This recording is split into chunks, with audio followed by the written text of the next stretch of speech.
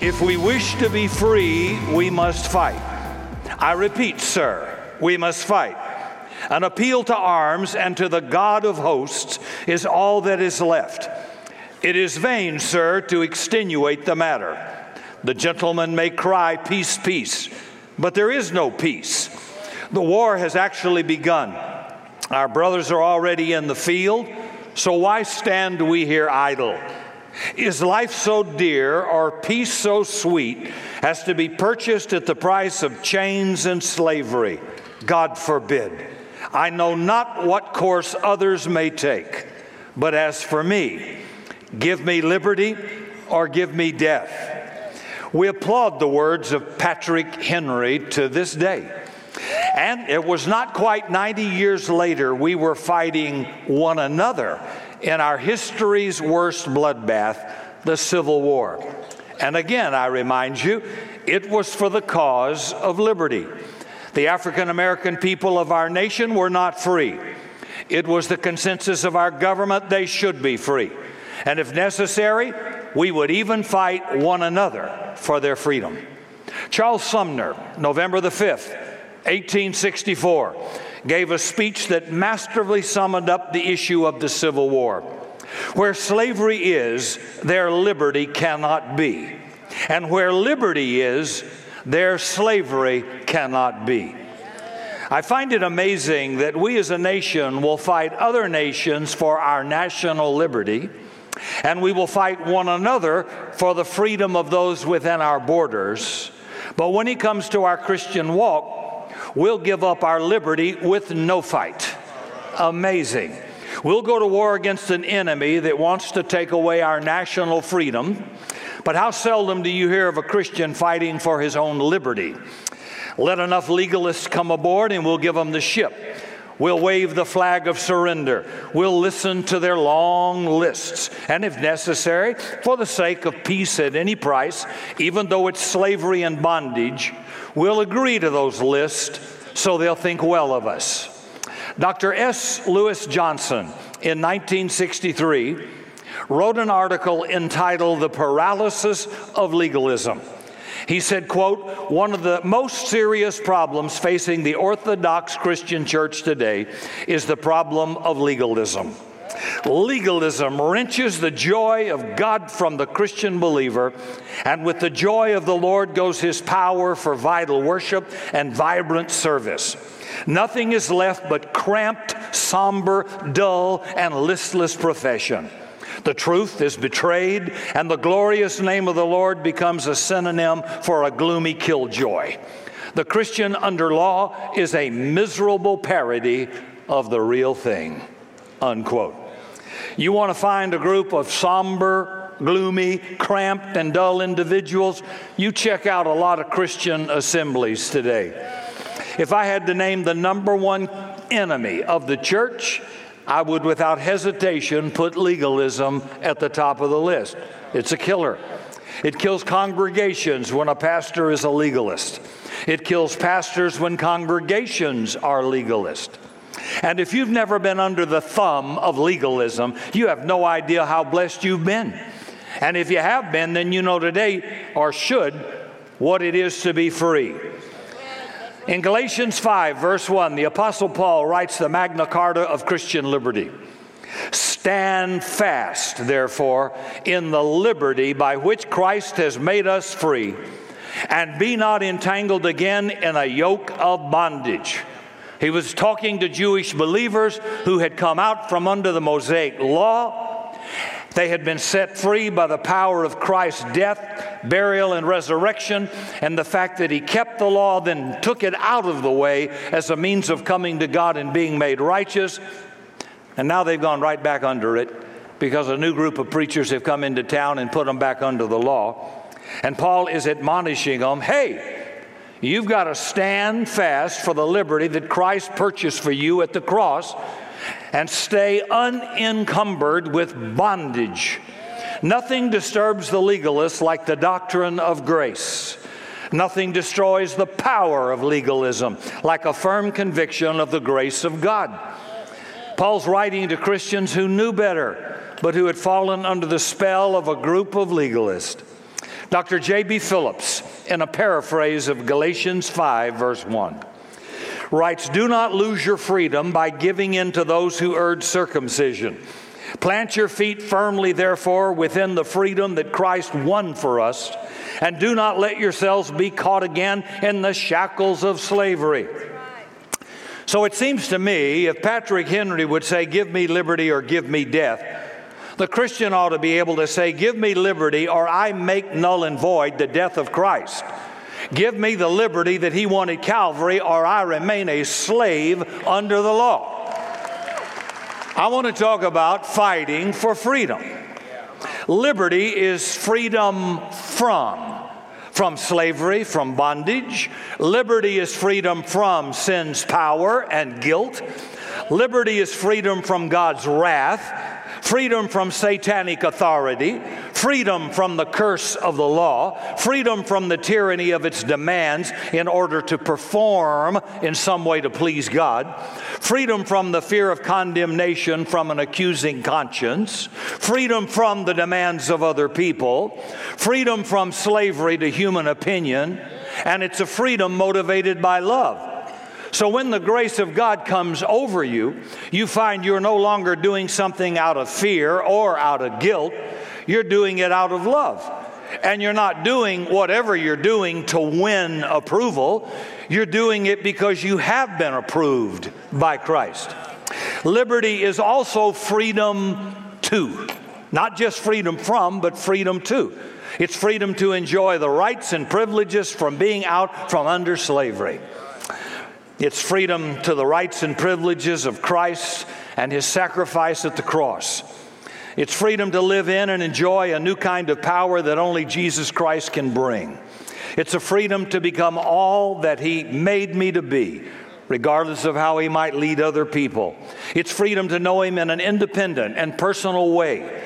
God isn't stamping out Christians across the world so they look alike, sound alike, act alike, with the same temperament, the same vocabulary, the same style, the same dress, and they don't look alike or sound alike. God is pleased with variety and diversity. Everybody in the Bible was different.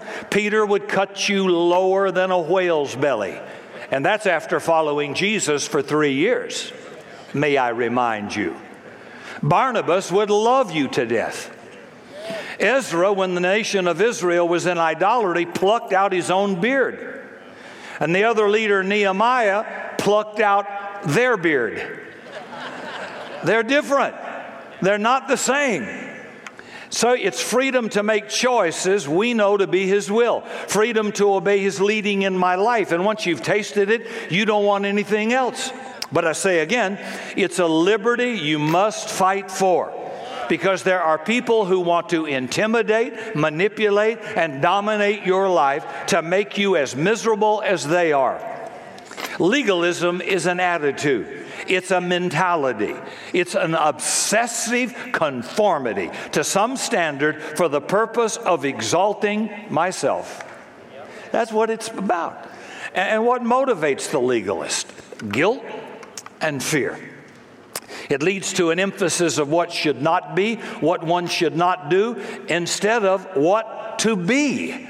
I want to be known for what I'm for. Today, Christians evaluate a church by what they're against, not what. I'm wondering, what the heck are you for? Eugene Peterson with the Message Bible writes this: the word Christian means different things to different people. To one, it means a stiff, uptight, inflexible way of life, colorless, odorless, sterile, unbending. To another, it means a risky, surprise-filled venture, lived on tiptoe at the edge of expectation. And either of these pictures can be illustrated by congregations all over the world. But if we restrict ourselves only to biblical evidence, only the second image can be supported. That's the image of a person living zestfully, exploring every experience, pain and joy, fulfillment and frustration, at a dimension of human freedom, searching through each for sense and grace. If we get our information strictly from Bible material, there is no doubt, he writes, the Christian life is a dancing, leaping, daring life. Wow. Now, how many churches or believers do you know like that? As opposed to the hundreds of thousands who take their cues from the legalist and live their pitiful life accordingly. They are look-alike clones. You can look at what verses are underlined in their Bible and tell instantly what group they belong to. It was surprising to Paul the Galatians would return to bondage after being set free. I read from Galatians 5, verse 7 in the Message Bible. You were running superbly. Who cut in on you, deflecting you from the true course of obedience? This detour didn't come from the one who called you into the race in the first place.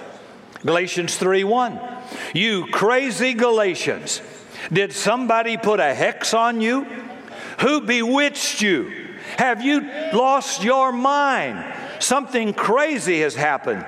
For it's obvious you no longer have the crucified Jesus in clear focus in your lives. His sacrifice on the cross was certainly set before you clearly enough.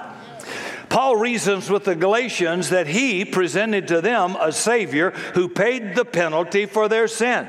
And the blood that came from Jesus' body on the cross and the resurrection of his body from the grave was God's final and total payment for sin. So he says to them, who bewitched you? Who blinded you to the work of the cross? And then in chapter 1, verse 6, I'm amazed. Legalism obscures the work of the cross. At the cross, Jesus administered to Satan a total, eternal, permanent, irreversible defeat. Satan's chief weapon against man is guilt and condemnation. But redemption gets us to the place of no condemnation. The gospel is to tell people how to be made righteous, not to bring them under condemnation. Romans 8:1, there is therefore now no condemnation to those who are in Christ Jesus. Satan is the accuser. Satan is the condemner. And when Jesus went to the cross, fulfilled the law, lived a sinless life, died in our place, rose from the dead, Satan was completely defeated and lost his right to accuse us. When we accept Jesus, we are considered righteous. But it's not based on what I've done. It's based on what he did. For you law keepers out there, God bless you. The law only condemns. So Satan wants to obscure the work at the cross. Why would he want to? That's his place of defeat. And if you get a clear view of what he did there, he can never condemn you, capture you, put you in bondage, intimidate you ever again. But if he can obscure what happened at the cross, then you stay ignorant and you stay in bondage, and he's got you. Guilt, shame, and condemnation. Legalists always judge, always compare, always condemn. It's the work of Satan himself. And every church has got its own lists. Even among some denominations that are the same, the lists are different. Have you ever noticed that? So what's Paul fighting for? Liberty. He said, you were free, and now you're slaves again. What happened, you stupid Galatians? So let's ask, how do legalists get in, and why are they effective? First, Galatians 1, verse 6 through 10, Paul says, heresy. Heresy is loose in the church, brought on by legalists who distort the truth of the gospel. Heresy deals with doctrine. Legalists distort the truth of the gospel. Second, legalists get control by harassment, intimidation. Galatians 2, 1 through 6. Legalism needs the atmosphere of a school, a church, or a denomination. It's harassment on people brought on by leadership. So heresy comes by wrong doctrine. Harassment comes through leaders. And then third, in Galatians 2, verse 11 through 14, hypocrisy. When you adopt a legalistic lifestyle, you always live in deceit and you fake it. You say one thing publicly, but you live another privately. If under the law, sin will always have dominion over you. But if you are not under the law, but under grace, Paul writes to the Romans, sin shall not have dominion over you. He didn't say you can't sin. He just says it can't put you in bondage. I'm not addicted. So let's look at this doctrinal issue of legalism in Galatians 1:6, and then take each one independently here. And may I say again, Christ's death on the cross was sufficient total payment for all sin. His blood was the final payment that freed us from slavery. His resurrection was God's amen to Christ's "it is finished." The resurrection of Jesus was God's way of saying to you and me, your death is sufficient to satisfy my wrath. And from now on, all who come to you, Jesus Christ, have my blessing, and I decree them to be righteous because they are in you. Not one of you is righteous because of what you do or don't do. Not one of you. That ought to take a load off of some of you. It's not wrong to do something right. It's wrong to think doing something right makes me righteous. And I'll destroy that in just a second. Give me a minute. And what's the requirement to obtain forgiveness and righteousness that gives us eternal life? Faith. Faith in what Christ did at the cross. Not works, no long lists of I promise, no special attendance, no christening, no adding to, no giving up. It takes trusting Jesus Christ alone.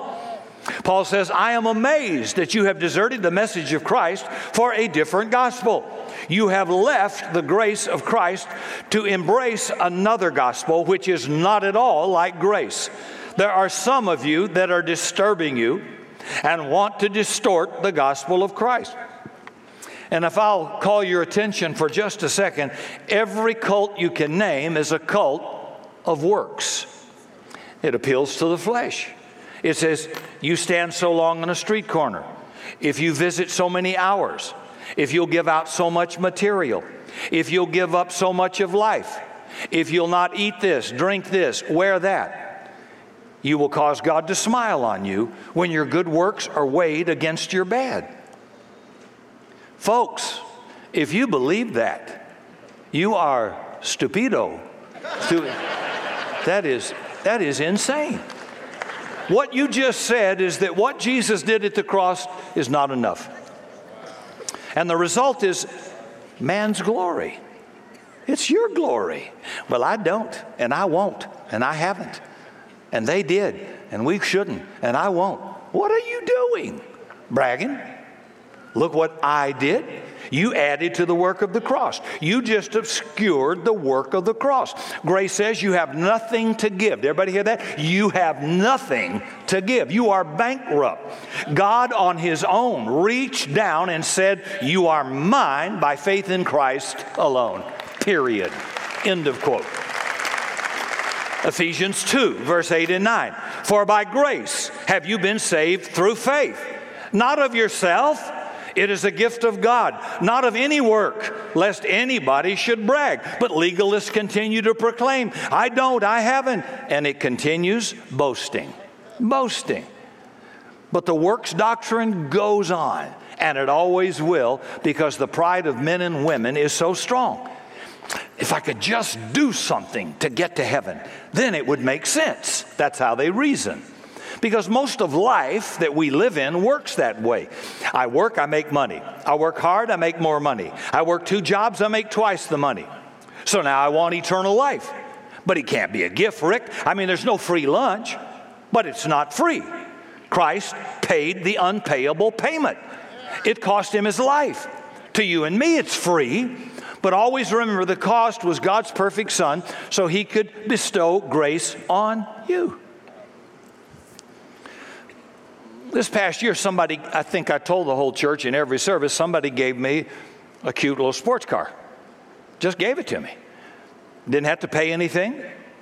Just, all I got to do is receive it, which I did. Some of you could do as well with Jesus if you'd smarten up. Yes. Now here's what let me use it as an illustration. I can do a lot of things with that car. I can neglect that car. I can let it get scratched, dinged, dented, leave it unprotected, refuse to change the oil, not get it serviced, I can let the kids get in it with French fries and crayons in the heat and let it melt. I can put the dog in there. I can do anything I want with that car. I can neglect it. It's still my car. I have the title. My name's on that title. I didn't pay a dime for it. I just received it. It was a gift. Or I can take care of it. Polish it, keep it in the garage. Don't take it out on rainy days. Be sure nobody touches it. No dog gets in it. Make my wife have a bath before she gets in it. What I'm trying to say is we can all neglect what Jesus purchased for us. We can neglect so great a salvation. We can also be sharp and focused and take it. But by the way, it doesn't matter what I do with it. I didn't pay for it. I just received it. So I want to appreciate that gift. I want to be grateful for that gift. I want to take care of that gift. But I'm trying to get you legalists to see whether I do or not, it's mine. It's mine because somebody offered it, paid for it, and gave it to me, and I said yes. And you can't ever take that away unless I sign over the title to you, and I'm not going to. Does that make sense? Now, if you can understand what Jesus did for you, that gift wasn't given to me by performance. I didn't work for it, didn't earn it, don't deserve it. You don't have to write me and tell me. Somebody just out of love and generosity gave. That's what God did for you. Out of love and generosity, not because you deserved it. We deserved hell. He did it because he so loved the world, he gave. And he gave it with no strings attached. But you can't smoke. But you can't do this. That's not to get to heaven. That's stay out of a doctor's office, but it's not about going to heaven. Okay, it gets worse. Hold on. But the legalist comes along and he says, no, we got to add to Christ's work. We got to do our part. So in Paul's day, they demanded circumcision. And you have to give up certain foods under the Mosaic law. Couldn't eat pork. You got to eat like we eat. You've got to observe certain days, Sabbath days, feast days, or you can't be righteous, you can't be spiritual, you can't go to heaven. And that's still being done to this day. There are Paul calls this heresy. Listen to this, 1 Timothy 4, verse 1 through 4. Now the Holy Spirit expressly says, in the latter times some will depart from the faith, giving heed to deceiving spirits and doctrines of demons, speaking lies in hypocrisy, having their own conscience seared with a hot iron. Here he comes, his list. Forbidding to marry. Celibacy. Celibacy is fine if you choose to do it, but it's imposed in certain religious groups on the ministers. Did you know Peter, for my Catholic friends, whom I love dearly, if you think Peter was the first pope, Peter was married. He had a mother-in-law. How come you people like me don't ask questions? You just sit there like the silent majority and line up and go into the gas chamber. If Peter's married, how come the Pope can't be married? How come Catholic priests can't be married? Of course they can. Paul says it's a doctrine of demons. It doesn't make you righteous. The only reason you don't want to get married is somebody else is ugly and you didn't want to marry him. Or you're in a dangerous profession and you don't want to bring that burden on a family because it's unfair to them. So you, for that whatever reason, you stay celibate. But the main part would be to marry. Okay? Celibacy. Forbidding to marry. And what has that led to? The highest incidence of pedophilia. That sexual drive is going to get satisfied somehow, whether normally or by perversion, because of heresy. Right there. I'm just reading out of the Bible. Is that okay? An apostle, Paul. He's in stained glass windows all over the place around here, all right? Forbidden to marry. Commanding to abstain from foods which God created to be received with thanksgiving by those who believe and know the truth. If you were under the law, you couldn't eat certain foods. Pork, for example. Under the grace of God in the new covenant, Paul said you can eat anything you want. You can't be made righteous by food. Okay, now just stop for a second. Don't throw your brain away. Certain foods aren't good for you, but they don't make you righteous. If I eat too much bacon, too much pork, I could clog my arteries. I could die 5 years early. But I died because I ate too much pork. I didn't die unrighteous. I wasn't made righteous, Paul says, by any food. It is sanctified through prayer and thanksgiving. That's why we say the blessing. Half of you don't, but you should. Lord, we give thanks for this food, your provision, and we sanctify it to our bodies and health in Jesus' name. That's what he says. Nothing is to be refused. It is to be received with thanksgiving by those who believe and know the truth. How can not eating a certain food make God say you're righteous? That is the dumbest thing I ever heard in my life. Paul says you can eat pork ribs, you can eat any kind of a food you want today. And if you live in Louisiana, you eat stuff I wouldn't walk on, but you eat it. And it's okay. It's okay. Crawdads. Oh, man. And nothing is to be refused. It is received with thanksgiving and blessing. You observe Sabbath and you observe days. And we have religious groups that are bound to observe the Lord on a Sabbath. But he says, that's heresy. You can serve the Lord on any day you want. Read Romans 14, same apostle. One man observes this day, another that day. He said you can observe any day you want, but you can't be made righteous by a day. We're not under any Sabbath law. We're not under the law. Therefore, we can worship Saturday, Sunday, Monday, Wednesday, Friday, any day we want, any time we want. Otherwise, it's heresy. It's a doctrine of demons. So I've had friends in different groups, and I says, how do you read the New Testament? Well, here's what happens. Protestants are always telling the Catholics, you just dumb because you don't know the Bible. And then Protestants don't read the Bible. They have. So they both stay dumb. They don't know what's in the Bible. But you just read. If you just read this, you would say, holy cow, here's apostle in most stained glass windows of most denominations, all kinds, and he just said this is complete heresy. One of my friends, Dino Polis, did car repair and detailing and stuff, and he said there was a girl there who was a stripper in San Antonio, a member of a particular religious group in town today. She wouldn't eat pork because she was a member of that church denomination under food law. But she was a stripper. But she wouldn't eat pork. Hello? I'm wondering, how did you get to train there? How did you make that trip? I ain't gonna eat no pork.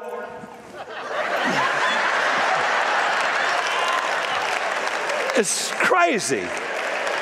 I can't be made righteous. I'll do a little magic Mike, okay? Yeah. I wish I had his body. So Paul says it's a pack of lies, and he stands against who tell you to add to the work of Christ. He says stand against them. If you don't, they win. Just as if we learned, if we don't stand against the enemies of the liberty of our nation, they take over. Liberty's worth fighting for.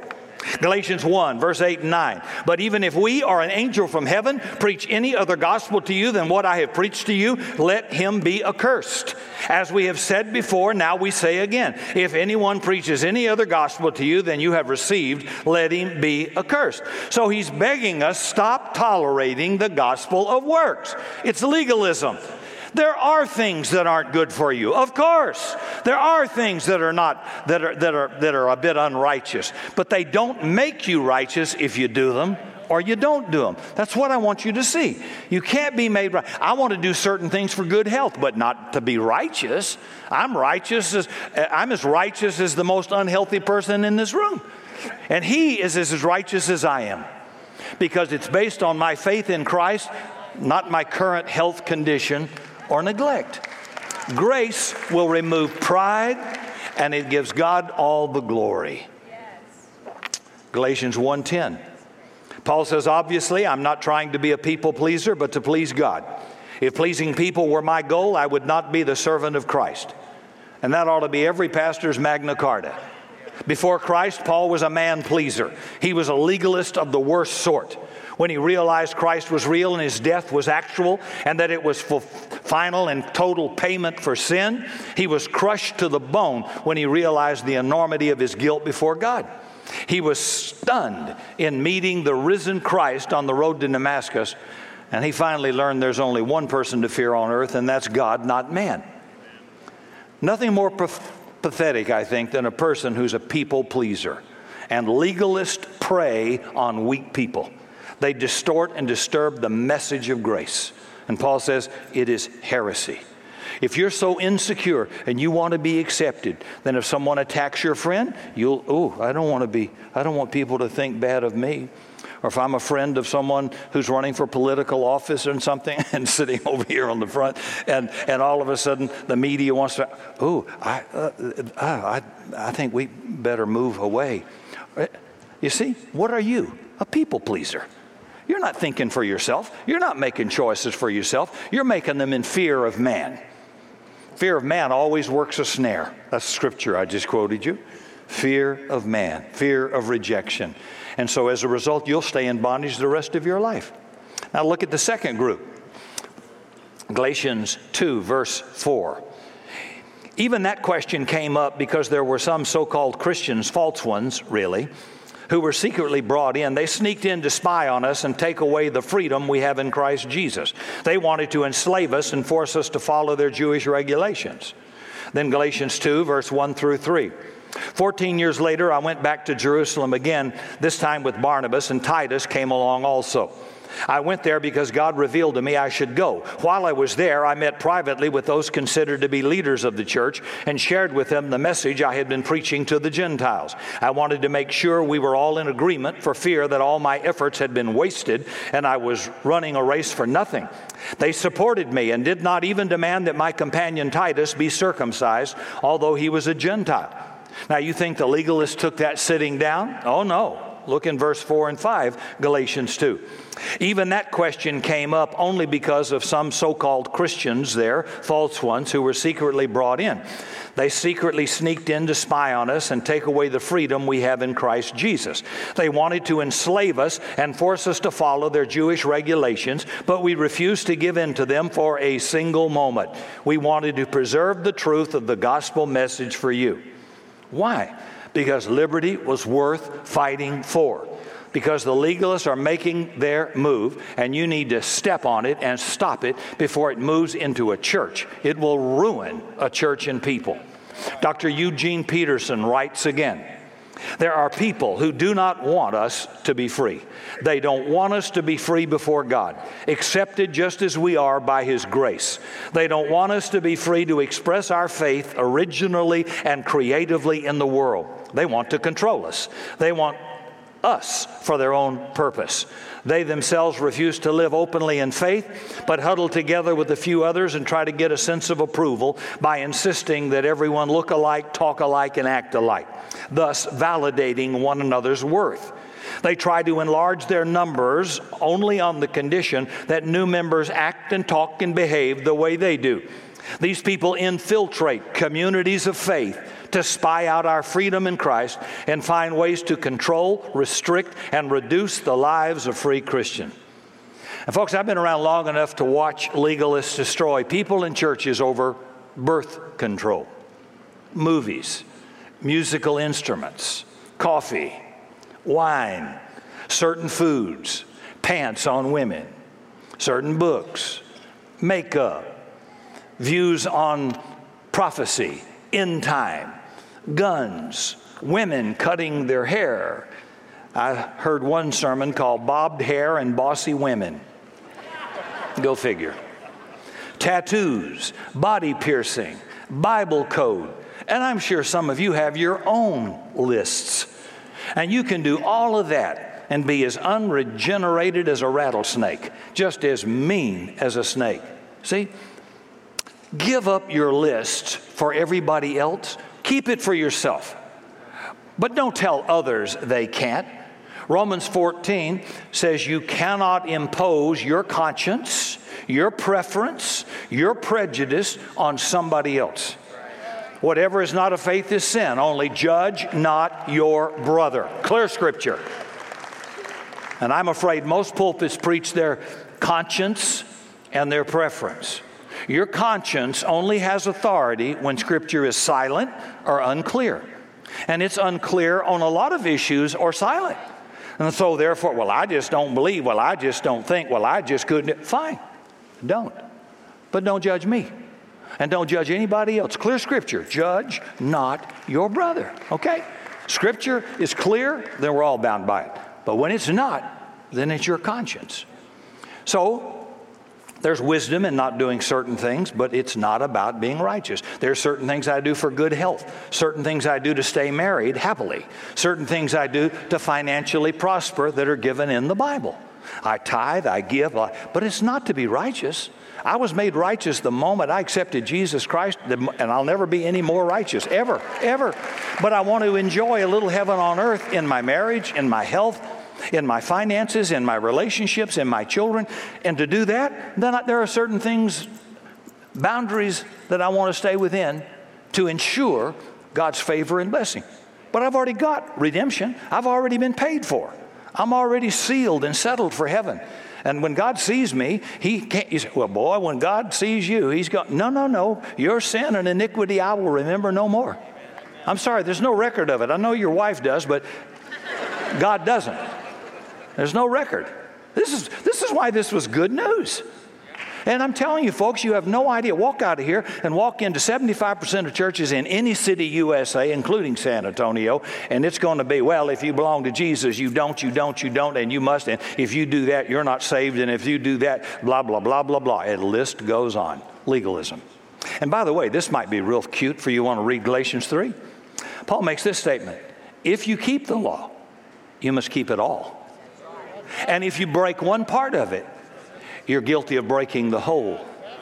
You show me any legalist that keeps all the law, and I'll show you Jesus. It doesn't exist. It is totally impossible to keep the law, which is why Jesus says, choke on it. And then came and says, now I'm going to give you an option. You can come to me by faith. I kept it. And when God sees you, He sees you as having kept it because you are in me. So I have imputed righteousness I didn't earn. It's mine. Wow, that's freedom. That's liberty. And no man can take that away from me. Has our faith been reduced to who does what, when, according to what I think they should do? Or is my faith resting on the truth of Scripture? Liberty is worth fighting for. And even those with a long list don't live up to them. I have a preacher friend who years ago would never go to a movie. That was a sin. But he'd go down to Blockbuster and rent every movie that came out. I said, you preach in nations. You preach on television. And you rent a freaking movie and you don't go to movie and somehow that's different? The location makes it unrighteous? Are you kidding me? Anybody listening to my reasoning? Yeah. See, what I want you to do is think. I want you to question. I want you to think. Paul reasoned with them daily, it says out of Scripture. He made them think. I don't get up here and parrot a bunch of memorization facts that you just have to say, well, we believe that. I never read it myself, but this is what I believe. I'm not going to put my life into the hands of somebody like that. Read it for yourself. And you'll come up with a brand new outlook. Some of you wouldn't drink wine, but you'll suck on 90 proof NyQuil. Better off drink wine. Better for you. Yeah. I never could figure that one out. First in the original language in Greek, there's two words for wine, oinos and glucose. Glucose is taken from glucose, sugar water, grape juice. That never occurs for wine in Scripture. It's oinos. It's wine. It's real wine. And all through the Old and New Testament, the caution is about drunkenness. Be not drunk with wine. An elder must not be addicted to wine. So that was frowned on. There are a whole lot of preachers who preach against wine, but are gluttons. Clear Scripture. Selective legalism. You see what I'm saying? Folks, get off of the law. Get off that. Be not drunk with wine wherein is excess. Be filled with God's Holy Spirit. He didn't say you can't drink wine. Now, if you've been a person who is addicted to wine or narcotics, then for you should never touch it ever again. You can only be innocent once. But it's not to be righteous. It's to stay free. Right? That makes sense. I'm not doing this so God will love me. He loved you. It's so you stay free. So you can enjoy the good life that God has for you. Galatians 2, verse 11 through 6. Listen to this. Now, when Peter came back to Antioch, I withstood him to his face. St. Peter, The one in our church stained glass windows? Yeah, I withstood him to his face because he was to be blamed. For before certain men came from James, he would eat with the Gentiles. But when they came from Jerusalem, he withdrew and separated himself, fearing those who were of the circumcision, Jewish. And the rest of the Jews played the hypocrite with him, so that even Barnabas was carried away with their hypocrisy. So it'd be, how could I make that for today? I'm a Southern boy, born in South Carolina, February 9th, 1944. So Johnny and Gerald and Don Beck and others here on our elder board and others, I'd be having some watermelon and barbecue, sitting at the table with them, African American brothers. And then I see some of my redneck Southern boys coming over with their 4x4 truck and Bud Light in the truck, and I move away from that table and go back over to theirs, because I don't want to be rejected or criticized. And that's what he's doing. He's eating with Gentiles, free, who are probably having pork ribs, barbecue. And then he sees the Jews come in. Now he gets away from them, and now he comes over, and now he's suddenly, what would he be having? Pasta? I don't know what he'd be having. Whatever. Roast beef or something, I guess. I don't know. But And Paul looked at this and says, this is evil. This is terrible. So they were carried away with that hypocrisy. But when I saw, this is Paul, when I saw they were not straightforward about the truth of the gospel, I said to Peter to his face in front of them all, if you being a Jew live in the manner of Gentiles and not as Jews, why do you compel Gentiles then to live like Jews? We who are Jewish by nature and not sinners of the Gentiles, knowing that a man is not justified by works of the law, but by faith in Jesus Christ, even we have believed in Jesus Christ, that we might be justified by faith in Christ, not by the works of the law. For by the works of the law shall no flesh ever be justified. Listen to this paraphrase by Dr. Ralph Kuyper. Peter, I smell ham on your breath. You forgot your breath mints. There was a time you wouldn't eat ham as part of your salvation. But then after you trusted Christ, it didn't matter if you ate ham. But now when the no ham eaters have come from Jerusalem, you've gone back to your kosher ways. But the smell of ham still lingers on your breath. You are most inconsistent. You are compelling Gentile believers to observe Jewish law, which can never justify anyone, Peter. By returning to the law, you have undercut strength for godly living. See, Paul is rebuking hypocrisy in Peter. The very idea you would fake it in front of the Jews and Gentiles proves you are talking freedom, but you're not living it. You're talking law, but you're not living that either. Get off the fence, Peter. If you keep one part of the law, you've got to keep it all.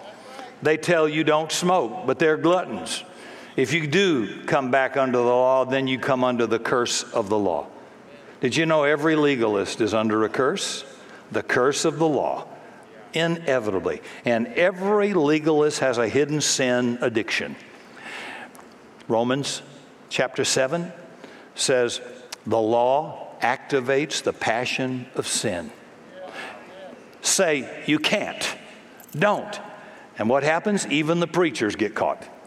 It activates the sin nature.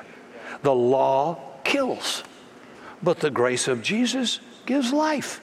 He's come to give you life, not to kill you. And he says if you keep one part of the law, you got to keep it all, and you're under the curse of the law if you break one part of it. So you know what I'm going to do? I'm not going near it.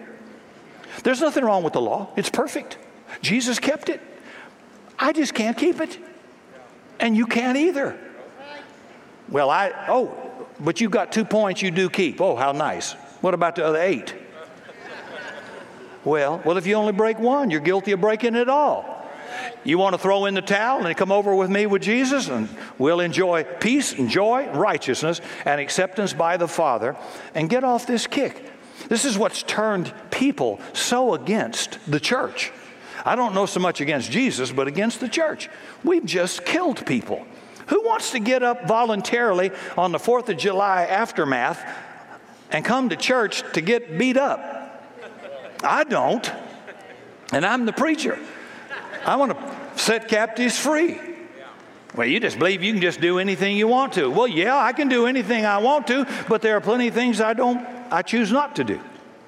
But it's not to be righteous. I just want to enjoy God's favor, want to be effective in my health, life, marriage. It's not to go to heaven. I got that in the bag. It's not to be made righteous. I'll never be judged unrighteous a day in my life. I have imputed righteousness, just like the car in my garage was given to me, imputed to me. It's mine. Whatever. And so God wants to give you something. But at the same time, I'm very grateful for what He gave me. And so I do my best to try to follow along in His steps, but I fail, and you fail. But I don't go out and say, well, today, let's see how much I can fail. No, I don't have that attitude. But I'm not worried about it because I'm still righteous. Last, how do you take a strong defense against legalism? Number one, keep standing firm in your freedom. Unshakable. Don't let anybody move you from it. Number two, stop seeking the favor of everybody. If you're in a group where you have to do certain things that violate your conscience, or they require things that are not your conviction, get out of the group.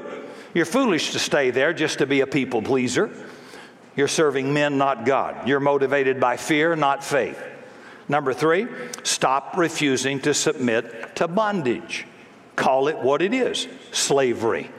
And please don't remind me of how liberty needs to be restricted. I've got those rules down pat. Every time I speak on grace, I hear immediately from the legalists who want me to warn you about taking your liberty to an extreme. But that is not the problem for most believers. We're too good at clipping wings, so we don't even know how to fly. Some of you have never been free. Never. So fly a little bit. Those people with scissors are always around to clip your wings.